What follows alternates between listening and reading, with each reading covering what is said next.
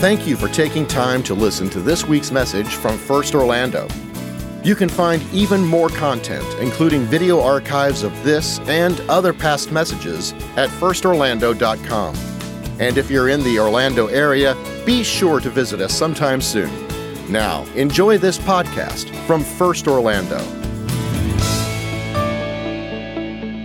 If you have your Bibles, go ahead and open them to 1 Corinthians chapter 11. We are starting in verse 17. Bibles, phone apps, tablets, however you consume Scripture. Get it ready. And as you guys are opening, let me just set the context for where we're going today, telling you about a story from my life when I was in sixth grade.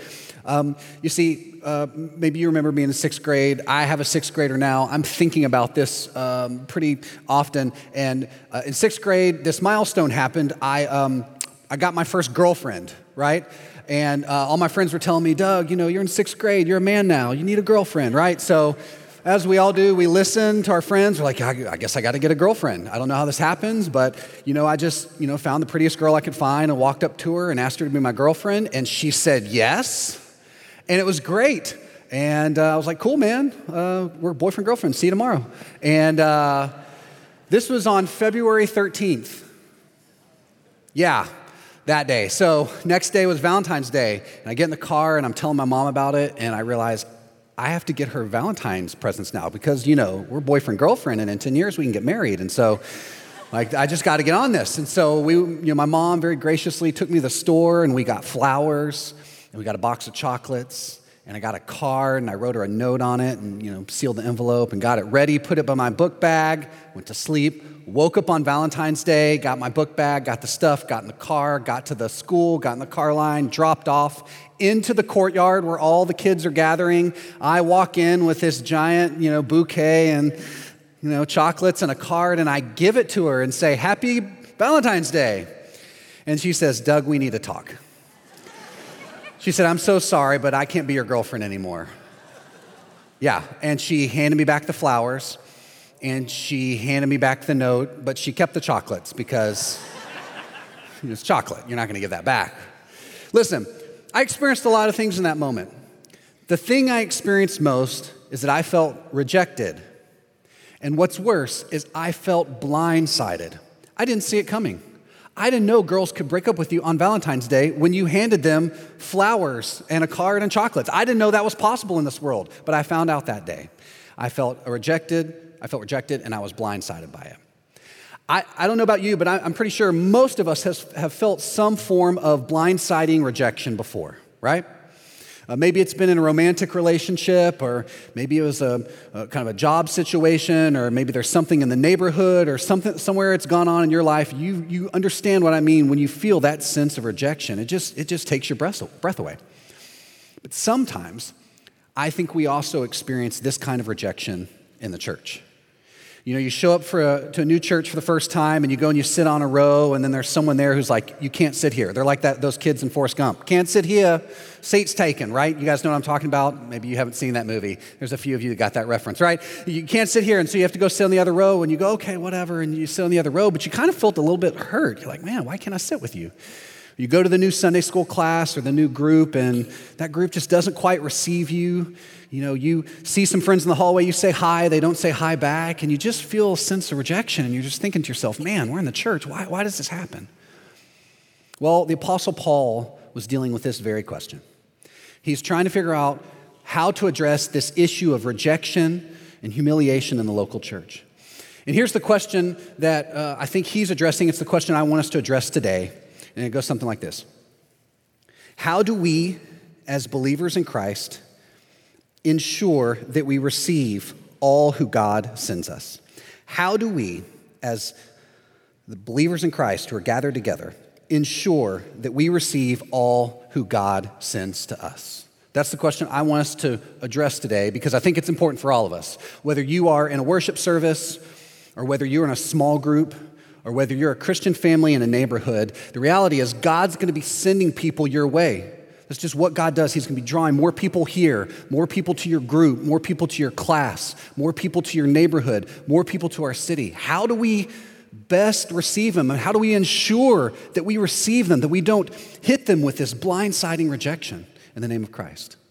Well, let's look how Paul addresses that here in 1 Corinthians chapter 11, starting verse 17, if you want to read along with me. But in the following instructions, I do not commend you, because when you come together, it is not for the better, but for the worse. For in the first place, when you come together as a church, I hear that there are divisions among you. And I believe it in part, for there must be factions among you in order that those who are genuine among you may be recognized. When you come together, it's not the Lord's Supper that you eat. For in eating, each one goes ahead with his own meal. One goes hungry and another gets drunk. What?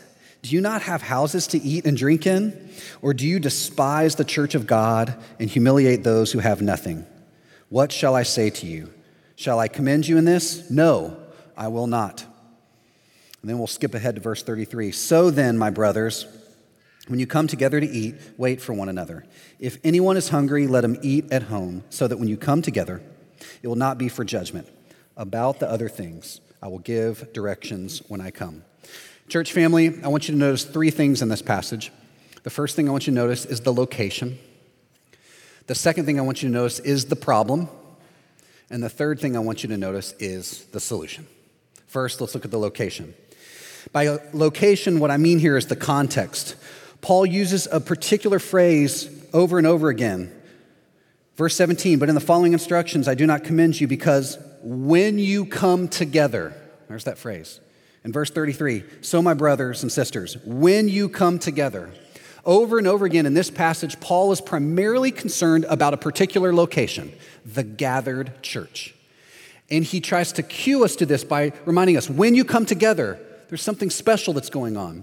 When you come together, there's something different here than goes on in the world. When you come together, when you're the body of Christ, uniting in the name of Christ, under the cross of Christ, reading the scripture of Christ, when you come together, there's something holy, and you got to pay attention to that. Now, why is this important? Well, there's another location that's going on here that's bringing some tension, and that's the location of Corinth. Corinth, if you guys remember, as we've been in this study all year, Corinth was a really interesting city in Greco-Roman culture. Locationally, it's right in the middle of all of these trade routes on this peninsula. You can probably see it on the screen here. It's just this city right in the middle of a peninsula in the middle of major trade routes.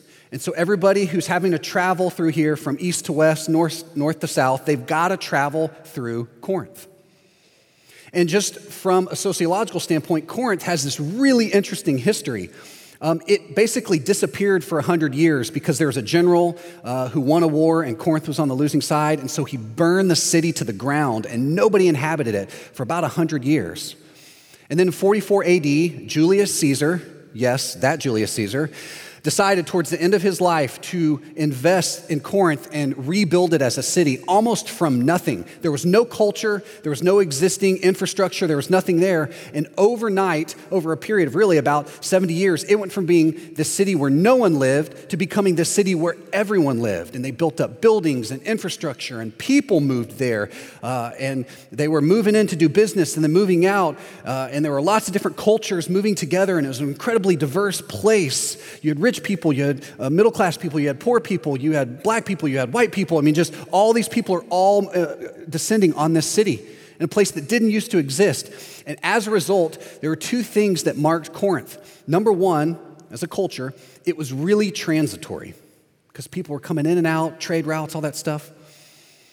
People moving there, people leaving, all that stuff. And number two, not only was it transitory, but it was a really self-centered place to live. In fact, in Greco-Roman culture, there was developed a term for people who lived in Corinth. They had been Corinthianized. And you would say this, be careful going to Corinth or you might be Corinthianized. In other words, you might become a pretty self-centered person. Because Corinth was such a transitory place, because it was so diverse, and because this happened all so fast, people were just trying to preserve themselves. There was a lot of self-preservation going on, just trying to kind of get theirs and move on, keep their eye focused on work and go to home. And so everyone was really self-centered and self-focused. And it created just a really tense environment and frankly, a difficult place to plant a church, a difficult place to be a Christian. Have you noticed how similar, as I'm describing Corinth, how similar it sounds to Orlando? Centrally located on a peninsula in major trade routes, It's the city you have to go to if you're going from east to west, north to south. A city that grew up overnight. In 1950, Orlando had 51,000 people living in the city. 51,000, according to census data. Today, there's over 2 million people in the metro statistical area, right? Overnight, it's grown over a period of 70 years. Disney moved here. Have you guys heard of Disney? Yeah, it brought a lot of people. There's lots of people moving here. Even just over the last 10 years, people are moving here from all over the U.S., all over Latin America and the Caribbean. They're all moving here. And in Orlando, it can create just a lot of tension. It's very transitory, and people can be really self-preserved and self-focused. And we all know this because we drive on the road with them, right? You're like, oh, that person's so selfish. As we're texting our friends driving, like, oh, man, maybe that's just me, right? Right? It's just tough. It's tough to live here. It could be a tough place to be a Christian. And so Paul wants to speak into this. He wants to remind us, listen, the world around us may be really tense. Orlando might be a really difficult place to navigate. It can be really challenging to figure out how to live, and that's okay. It's challenging to figure out how to navigate the social ladder and how to navigate the corporate ladder and how to, make money and how to put your kids in the right schools. It can be really, really challenging, and all those things are true, and it's tense, and it forces us to focus on ourselves. But when we come together as the church, there's something different. It's a different location. The church, when we gather, is a different environment. There is, Paul is reminding us, a great freedom here to lean in to everything that Christ wants. There are two implications I think Paul is trying to say by repeating this phrase. Number one, don't be afraid when you gather with us to be a full-on Christian. Don't be afraid to wave at people in the hallway. And if they wave to you, to wave back. Why? Because we're all gathering in the name of Christ. And don't be afraid to go sit on a new row and meet some new people. Why? Because we're not possessive of this. This isn't my seat. I didn't, it doesn't have my name on it. We're all here sharing this together, right? And don't be afraid to try out new classes and meet new people. And don't be afraid to see people in the coffee shop and say hi. And don't be afraid if someone looks like they need prayer to just pray for them. We have great freedom when we gather to be the church. This is a place, secondly, where Paul gives us great permission to live out the ideal. Remember, when Jesus taught us to pray, he said, pray, thy kingdom come, thy will be done on earth as it is in heaven. This is a place when we gather to let heaven come to earth, to really live in the ideal of heaven. And Paul wants to remind us of that up front. That's the location. Where are we? We're in the church. It's a special place. But then Paul turns to the second thing, which I want you to notice is the problem. And here's the problem. Paul writes this. He says, for in eating, each one goes ahead with his own meal. One goes hungry, another gets drunk. And then he's asking him, don't you have houses to live in? And he raises this question, which really gets at the heart of it. Do you despise the church of God and humiliate those who have nothing? What's the problem here? The problem is, in this church that's supposed to be a model of heaven, that's supposed to be living the ideal of heaven, actually, it's not like heaven at all. In fact, it's much like the world of Corinth around it. There are people who are coming to church, and they are excluding one another on the basis of favoritism, okay? They have certain people they like and certain people they're not so comfortable with, and they're excluding one another based on that. And typically it tends to, in this case, break down on the people who have and the people who have not. The people who have are only congregating with the people who have, and they're excluding people who have not. And they're creating this sense of rejection and humiliation for everybody who's present there. It just becomes a really awkward place that looks more like Corinth than it does the church. Now, just to give you some context here of the details going on, why are they eating a meal together? Well, it was common in that time period. Remember, there were not big church buildings like this. And so Christians had to meet in homes. And typically it's the wealthier people who own these homes. And so the way Christians gathered is they would say, okay, we're going to meet at your house this weekend, and someone would have a home there, and they'd have a table, and some wealthy people would bring wine and bread and have it present, and then everybody would bring a meal to gather, and that's how they had a worship service. It was just this meal, this agape meal, a love meal. And this is the way that they practiced. Now, in most of Greco-Roman society, when you had a common meal like this, it was a brown bag situation. Do you guys remember this? Brown bag, do you guys understand this term? Basically, everybody brings their own thing and you eat your own thing. So everybody shows up with their lunch boxes and you kind of open up and it's like a giant mystery. You're like, hey, what did we bring today, right? And, some people are bringing like really good stuff like steak and asparagus or, whatever. And then some people are bringing the PB&J and the chips, and some people are bringing like a couple of cheese sticks. But this is what it is. Whatever you bring, that's what you eat. This is how you had a common meal in Greco-Roman society. Well, Christians lived a little bit different. As Paul would plant these churches and as people would meet in homes, he would instruct them, hey, when you come together, make sure that everybody's taken care of, okay? Don't be selfish when you have this meal. And yet what's going on in Corinth is everybody is being selfish when they have the meal. One person is bringing a lot of food and enjoying it. Another person's bringing a little bit of food and trying to enjoy it, and still other people are showing up and they don't have anything. And then after you would have this meal, they would take the Lord's Supper together. But the people who brought the wine, they were jumping into the wine early. Right? They got off work early and they weren't working hourly, and so they got there early, and so they just opened a bottle of wine with the host and they're enjoying some wine, and by the time everybody showed up, there wasn't much wine left. And so when they pass around the Lord's Supper, there's very, very little in the cup and sometimes not at all. So people were being excluded from the Lord's Supper because all the wine was gone and everybody's drunk.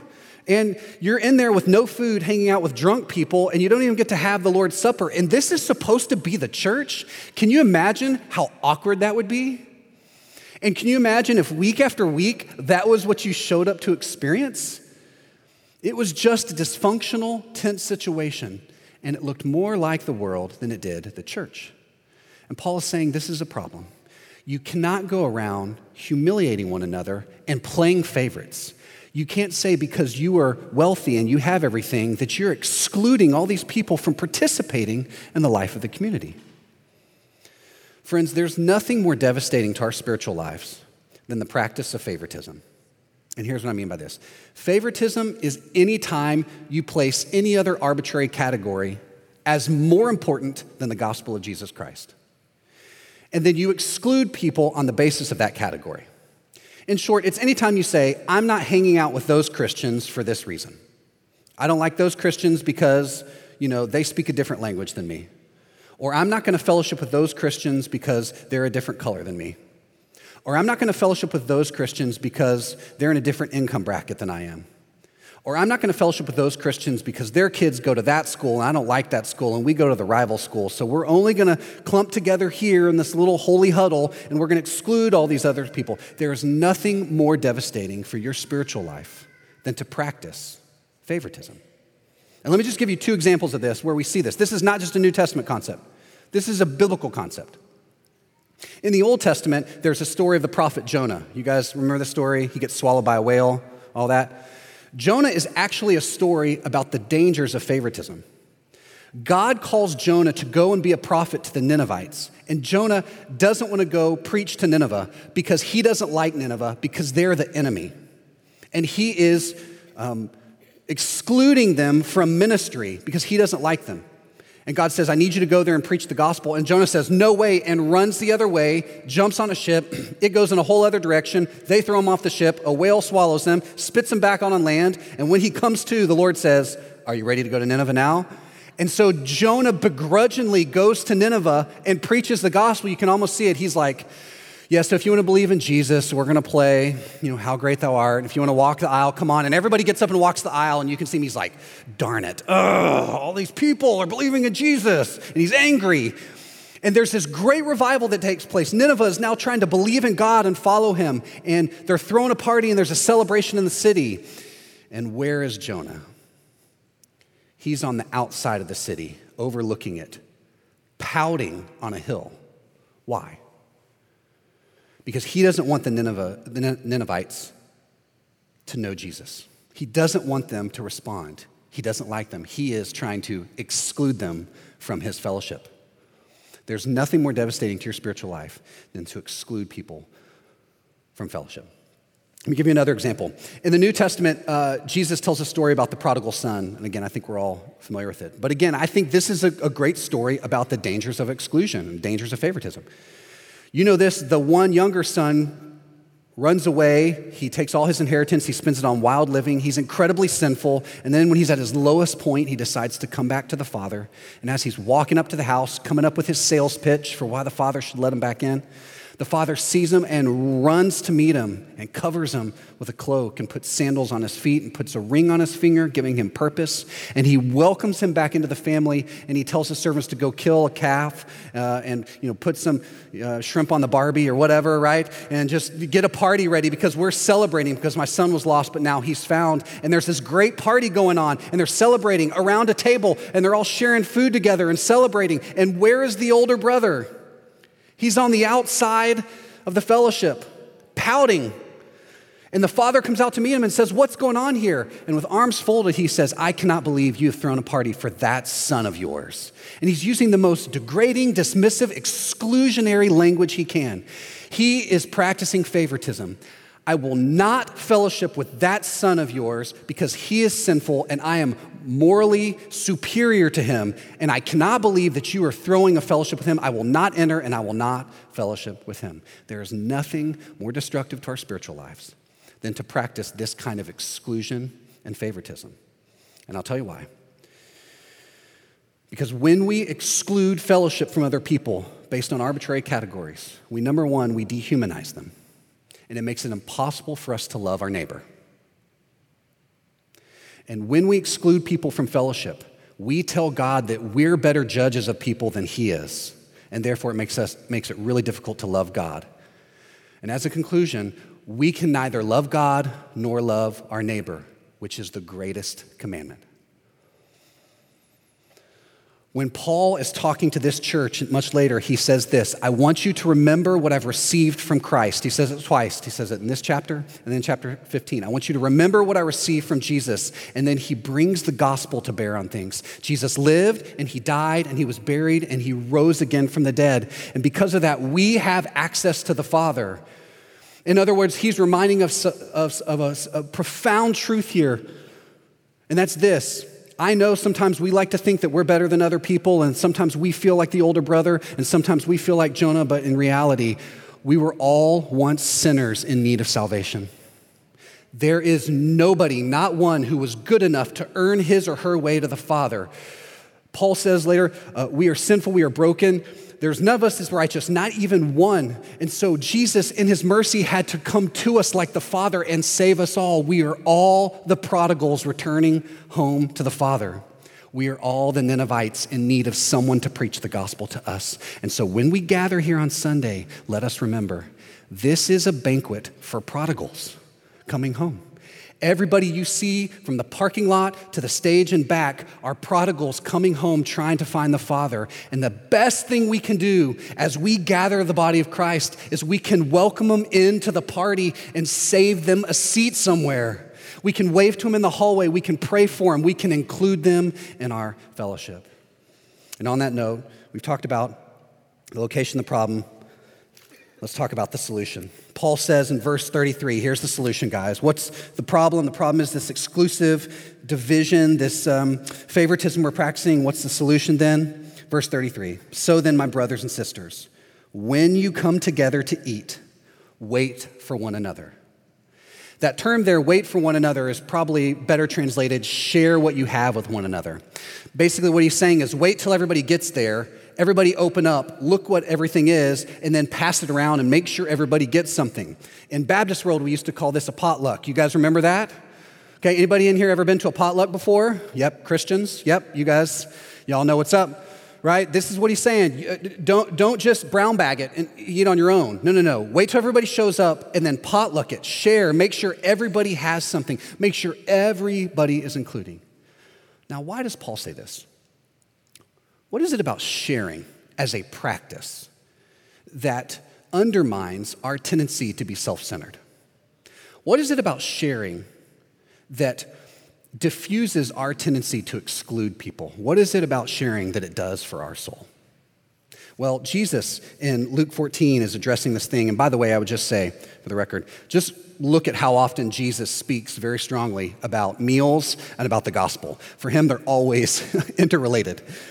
But more on that next week when Pastor David talks about the Lord's Supper. Anyway, Luke 14, there's this great story. Jesus goes to the house of a Pharisee, and we kind of think maybe this Pharisee didn't like Jesus, but this is Jesus' thing. He would come into a city, and people would go, Jesus, that guy's the worst sinner ever. And Jesus is like, I'm having a party with him later. And he immediately goes and invites him into his house, or goes to his house and has a party. And this is what's happening. He is at this Pharisee's house having a meal with all of these people, and the Pharisee's mind is just spinning. And Jesus tells a story about the great banquet. It says that the kingdom of heaven's like a banquet, and you go out and you invite the rich people first, and they have a lot of excuses, and so the master of the banquet says, go out and find the poor people and the people on the margins and the lame and the blind, and bring them in and provide them a seat at the table. This is what the kingdom is like. This is why when we gather, we bring everybody in. This is why we share.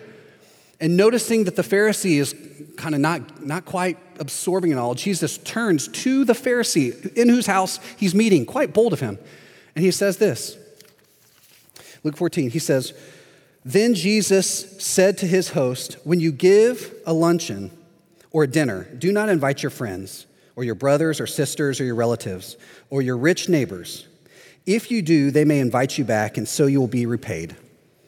But then when you give a banquet, invite the poor, the crippled, the lame, the blind, and you will be blessed. And although they cannot repay you, you will be repaid at the resurrection of the righteous. What's Jesus saying to them? When you share, you will be blessed. That term is better translated probably happy. There's something about sharing your heart, about sharing your life, about sharing a meal with other people, specifically ones who can never repay you, that will make you happy. I was thinking about this principle, and I was thinking back to when I was in grad school. About 15 years ago, I was in grad school in Chicago and went to this international school.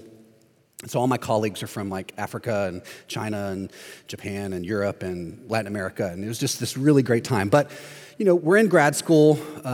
It's not like there's a lot of money in grad school, right? So we were all kind of trying to work and trying to make ends meet, and we didn't all have a lot of money, and so we didn't have a lot of time to go do fun things, fun things in Chicago. And Chicago is a pretty fun city.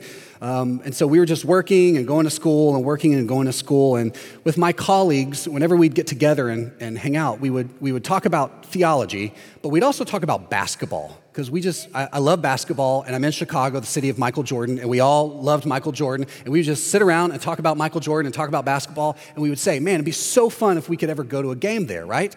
But none of us could ever afford tickets, we could never go, and so, plus we had grad school, and we had deadlines, and it was just a whole thing.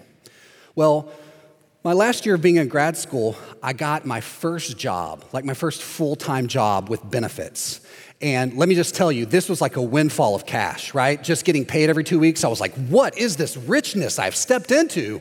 Oh my goodness. There was like a bank deposit where I didn't have to go cash a check. It just went into my bank account, and I was like, magic, what is happening? And I remember after Natalie and I had received a couple of paychecks, we thought, man, we've really got a lot of money now. What should we do with this? And there were plenty of things we could do, right? We could buy a couch, or we could, update our wardrobe, or we could just save for something, or we could go on a vacation, or, there's lots of things we could do to kind of take care of us, because we were working pretty hard and we weren't enjoying a lot of luxuries at that time period. And we're like, okay, what should we do with this? And so one of the things we came up with is, man, we should go to a basketball game. And so we looked online, or whatever the thing was at the time, and we found out that essentially 2 tickets to a Chicago Bulls basketball game were the exact same as 4 tickets to a Chicago Bulls basketball game. They were doing this promotion, buy 2, get 2 free, or whatever. And we're like, okay, man, we should definitely, 4 is better than 2. We did the math. We should get the 4, and we should go to this game. We should take people with us. And we're like, man, who should we take to this game here? How would that work? And we thought about some friends, and then it occurred to me, I had a colleague from West Africa, and I had a friend from China. And neither of them would ever have the money or the ability to even be transported down to the United Center to go to this game. And so we said, man, what if we brought them to the game with us? Like, okay, that's great. So I went and I told them, I was like, hey, can you go to this game? And they said, yes, we would love to go to the game. And so we got the tickets and it was great. And so I thought, okay, man, we're going to go to this game and we're planning for it. And I said, hey, we got to go to the mall because I don't have any Chicago Bulls swag, right? I don't have a Chicago Bulls shirt. I need a jersey. Derrick Rose was the rookie of the year. And I was like, man, I'm going to go get a Derrick Rose jersey. Yeah. And so we get to the mall or whatever, and I see the Derrick Rose jerseys and I see the price and I go, oh my goodness, like this is really expensive. But I have a job now. I should take care of myself. I should buy this jersey for myself and keep it in a closet or put it in a plaque in my office or something like that, right? I've earned it. I've worked hard, all these things, and we're looking at the price, and it was more expensive than any single item of clothing that I'd ever purchased before for myself. But I was like, I'm going to do it. And then we had this moment where we said, I don't want to show up and be the only one in a jersey. I'm bringing these other guys with me from other countries, and they probably don't have any Bulls swag.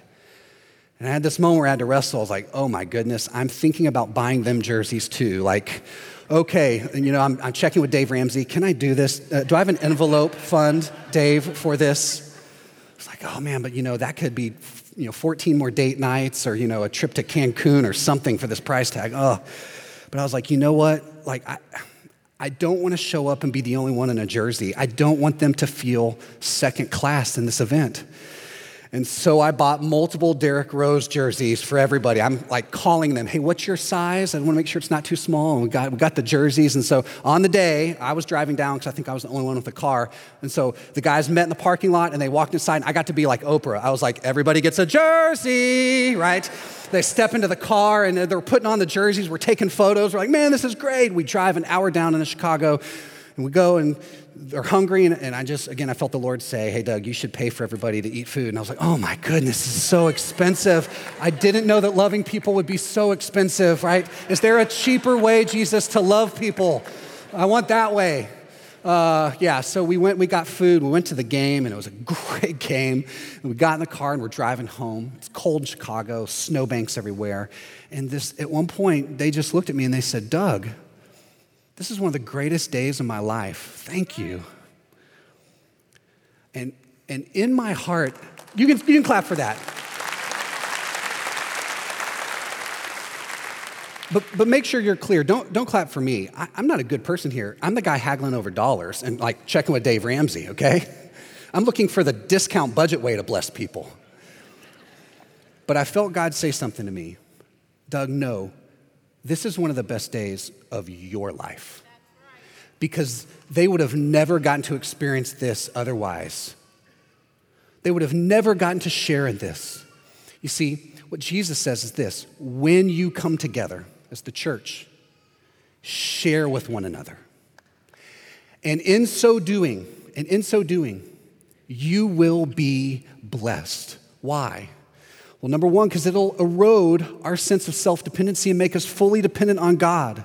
But number two, because it'll remind us, at the end of the day, that we're all prodigals coming home to the Father for the first time. And when that happens, we get to celebrate together as a gathering. We get to be a pipe, not a bucket. And so I want to conclude here by offering a challenge and a reminder, okay? Here's the challenge. The challenge is this: what if over the next couple of weeks, you tried to have a real agape meal wherever you gather? In your group, at your home, wherever. What if you had an agape meal? You did potluck style, you invited some people, you took the Lord's Supper together, and then you sang a hymn together to conclude. I want to challenge us to practice that. Again, in groups, in friendships, however you do it. And if this is something that you're interested in, but you say, man, I don't know, I've never really done this before, I didn't go to seminary, I didn't take the class on agape meals, that wasn't my thing. We put a resource together for you. You can text supper to 40777, and we'll give you a script and some instructions on how to facilitate that. What if we all gather together and practice this very thing Paul was talking about, so that we could see and experience the joy that Jesus wants to bring to us when we share with one another? That's the challenge. Here's the reminder. Next week, right here, we're going to have our celebration. Pastor David's going to teach on the Lord's Supper, and then we're going to get reports on what came out of our process of generosity, and it's going to be fantastic. You're not going to want to miss it. And so I want to pray for us, and then I want to dismiss us to go enjoy the Lord's Day so that we can come back together next week and celebrate. So let me pray for us. Jesus, Make us sharers of everything with everyone we know, for your glory and our good, and the good of this city that we love. It's in Jesus' name that we all pray, and all God's people said, amen. Amen. You guys have a great Lord's week. See you next week. Thanks again for listening to the First Orlando podcast. For more information like our service times, location, and other contact information, be sure to visit us online at firstorlando.com. Have a great week.